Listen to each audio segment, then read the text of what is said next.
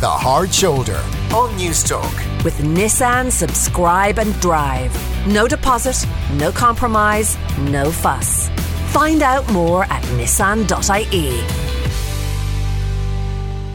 You're very welcome back to The Hard Shoulder. Kieran Cuddihy with you until 7 o'clock. And John Kelleher has joined me for another edition of The Last Post, when John tells us all about someone who's recently passed away, somebody we have never heard of and probably should have heard of. And this week, John, it is US Marine Colonel Dave Severance. Great name, Dave Severance. Who was he? It's a great name, isn't it? Yeah, he was a career soldier, a Marine captain.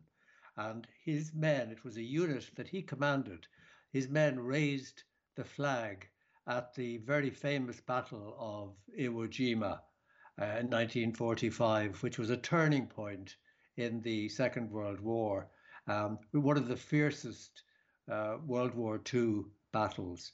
And the picture that was taken is one of the absolutely, I mean, I think many people have seen it.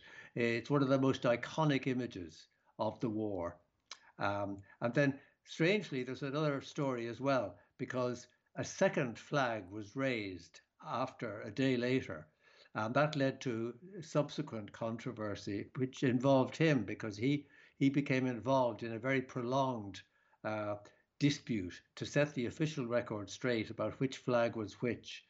But as I say, he was a career soldier. He went on to fight in two more American wars, Korea and Vietnam. Yeah, I'd wager everyone listening to this has seen the photo. If you're wondering which iconic World War II photo, it's the one where there's a group of US soldiers and it's like they're pushing a car up a hill. They have their shoulders to this kind of flagpole that's been raised up.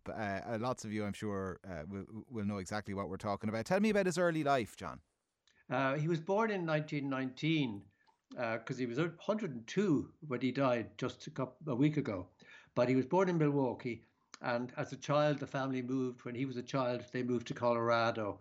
He went to the University of Washington in Seattle for a year, but his family couldn't afford the fees. So he enlisted at the age of 19 in the Marine Corps, which is where he stayed for all of his career. He had hoped to be a pilot. Okay, he obviously didn't become a pilot in the Marine Corps. He was commissioned, I assume, though, eventually, was he? He was commissioned. In later years, he did actually get to fly, but initially he was commissioned as a lieutenant, okay. I think they say. And his first combat was as a platoon commander in a battle for a Pacific island of Bougainville in 1943. It was quite serious because his platoon was ambushed and they were encircled, cut off by Japanese troops about a mile behind enemy lines. But they managed to fight their way out with only the loss of one Marine. And he was commissioned as a lieutenant, as they say. He ended up colonel. He got promoted at some point to captain. Yes, early in 1944. I mean, promotions came quickly in wartime, as you know. And then in 1945, he was assigned to command a company that was going to play a part in that pivotal Iwo Jima battle. Remind us about Iwo Jima. Yeah, it's a hugely strategic importance, but it's a small island, about 8 square miles, about 700 miles south of Tokyo. And it was one of the very fiercest battles of World War II.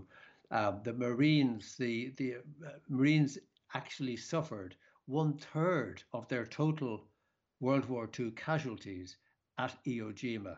So it has a real significance for the American Marine Corps. Their strategic importance was because they needed the airstrips that were on Iwo Jima as a base for American fighter planes and also for their bombers that would be returning from missions over Japan. But it's a volcanic island, and much of the landscape had been hollowed out by the Japanese, who had built tunnels and bunkers. And there was a Japanese garrison of 20,000 men who were prepared to fight to the last man, and the vast majority, 99% of them did. Wow, God almighty, a bloody battle. So, I mean, tell me about Dave Severance's experience of it then, this unit he was in command of? Yes, well, he was in charge of 6 officers. There was a total of 6 officers and 240 enlisted men under his command when a force of 70,000 American Marines landed on Iwo Jima in February, on February the 19th, 1945. And it was a fierce battle. There were very heavy casualties. But by around day 5 of what became, or what was a 35-day battle, the Marines had silenced most of the opposition from the Japanese soldiers who were ensconced, if you like, in caves on a mountain, Mount Suribachi, which was an extinct volcano. They were at the southern tip. Over the course of the battle, his unit suffered considerably. 3/4 of the men of the 240 in his unit were killed or wounded, and all of the other 5 officers. And only 1% of the Japanese garrison were taken alive. Oh my God! So, like, whatever the casualties on the US side, astronomical on the Japanese side. So, how do we get there from this battle on the slopes of Mount Suribachi to the flag being raised? Well, this is really interesting, because while the battle was actually still raging, he was ordered to send a group of Marines from his unit to plant a flag at the summit of Mount Suribachi. And he actually describes it, Kieran, here. There's a clip I think we have where, in his own words, and remembering that he recorded this just a year or two ago when he was 100 years old, as he recalls that day 75 years ago. They got to the top without seeing any Japanese, and as they came down, the battalion commander called me and told me to send him a platoon. When they got to the command post, battalion commander gave the Lieutenant Schreier the small flag that Greedy Wells had brought ashore. They got to the top, they found some pipe. They hooked the small flag to that, and 6 of the men raised it at about 10:20 in the morning. Wow. Okay, so there he is, 100 years old, as you said, recording something that had happened 75 years previously. I mean, there has been controversy. There was 2 flags, is that right? There was 2 flags. The controversy was that the Navy Secretary, James Forrestal, was actually on a beach down below. And when he saw the flag, he requested that it be kept, or that he keep it as a memento. But the battalion commander, when he heard this, he had other ideas, and he said, hell no, we put it up there and we're going to keep it. So what happened was that Colonel, or Captain, as he then was, Captain Severance was ordered to send a second group of Marines to the mountaintop with a much, as it happened, a much larger flag to replace the first one. And there was an Associated Press photographer called Joe Rosenthal there, and he took a picture that became the iconic picture we all know. And he actually, by the way, also won a Pulitzer Prize for it. That one of the 6 Marines, as you described earlier, heaving the flagpole into position, and the flag swirling in the wind. Wow. Okay. Yeah. And like I said, everyone listening to this, I think, is going to be familiar with the photo. We're describing. I mean, for that alone, not to mention, I mean, the battle on Mount Suribachi and all of those casualties. I assume that Dave Severance and many of his brothers in arms, if we'll call it that, were awarded with military honours. Oh yeah, there were many military honours for those involved. He himself was awarded the Silver Star, which was the Marines' 3rd highest decoration for valour, after the Medal of Honour and the Navy Cross. And the citation that accompanied it said that in a firefight for a heavily defended ridge, he had, quote, skillfully directed the assault on this strong enemy position despite stubborn resistance.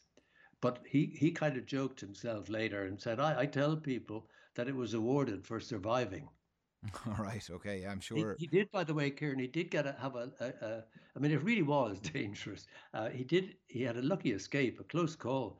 A bullet actually passed between his legs and struck a lieutenant who was standing behind him. Wow. Okay. So, like, I'm inevitable, I suppose, you would have a close call, if not a bad injury or worse, given what he experienced. What about after the war, John? Well, he fought in the Korean War. He completed his flight training, actually, and he did get a chance to fly fighter aircraft. He completed 69 missions, and he got the Distinguished Flying Cross. And then he was promoted after that war in 1962. He was promoted to colonel. He also served in Vietnam, and by the time of his retirement, he was assistant director of personnel at Marine headquarters. Okay, so that's what he did. I mean, he never would have escaped, though, the legacy of Iwo Jima, certainly not in popular culture. Oh, yeah, absolutely. Although, interestingly, he said himself in an interview last year with a military history magazine that he hadn't realized at the time what an emotional chord that second flag raising was going to have back home. He said it took Hollywood and John Wayne to do that for him. When a movie called The Sands of Iwo Jima came out, then he realized the impact that the battle had on the nation. And then Clint Eastwood's movie as well, only a few years ago. Yeah, pretty good movie, actually. In 2006, Clint Eastwood made Flags of Our Fathers, which was produced by Steven Spielberg. And that traced the stories of the individual stories of the 6 Marines who had appeared in that iconic photograph. He acted as a consultant on that movie, by the way. Oh, did he? Okay. That issue of the the controversy and the questions around the flag and the staging of the photo. I mean, did he have to deal with that much in his life? Yeah, he did. It actually became a serious concern for him, because various people had come forward over the years to claim they had a role in the raising of the flag, and there was controversy. And for example, Joe Rosenthal, the AP photographer, who died the same year that Flags of Our Fathers came out, 2006, he was dogged throughout his life by rumors that he had staged the photo, which I don't think was true. But for many years, there was an official Marine version, which was that the first flag was replaced because the battalion commander had wanted a larger one so that more troops could see it. But that was absolutely not how Colonel Severance recalled it. And he spent a lot of time trying to set the record straight about like who did what then and why. And he told a journalist that the reason he cared so much about the flag story, if you like, was because it spoke to the courage and the sacrifice that he'd witnessed every day for more than a month during that battle. And he was absolutely adamant that he personally heard the battalion commander insist that the original flag shouldn't be given to the Navy Secretary. Where are the flags now? Both of them are actually in the National Museum of the Marine Corps, which is near Quantico in Virginia. And the picture, the original of the Joe Rosenthal picture, is in the National Archives. Oh, wow. Okay. And he was a career soldier. He spent his whole life in it.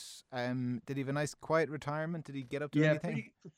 Pretty quiet retirement with his memories, I think, because in pride of place at his home in San Diego was a signed copy of the Joe Rosenthal picture, and also a signed by Clint Eastwood poster of Flags of Our Fathers. Oh, wow. Okay.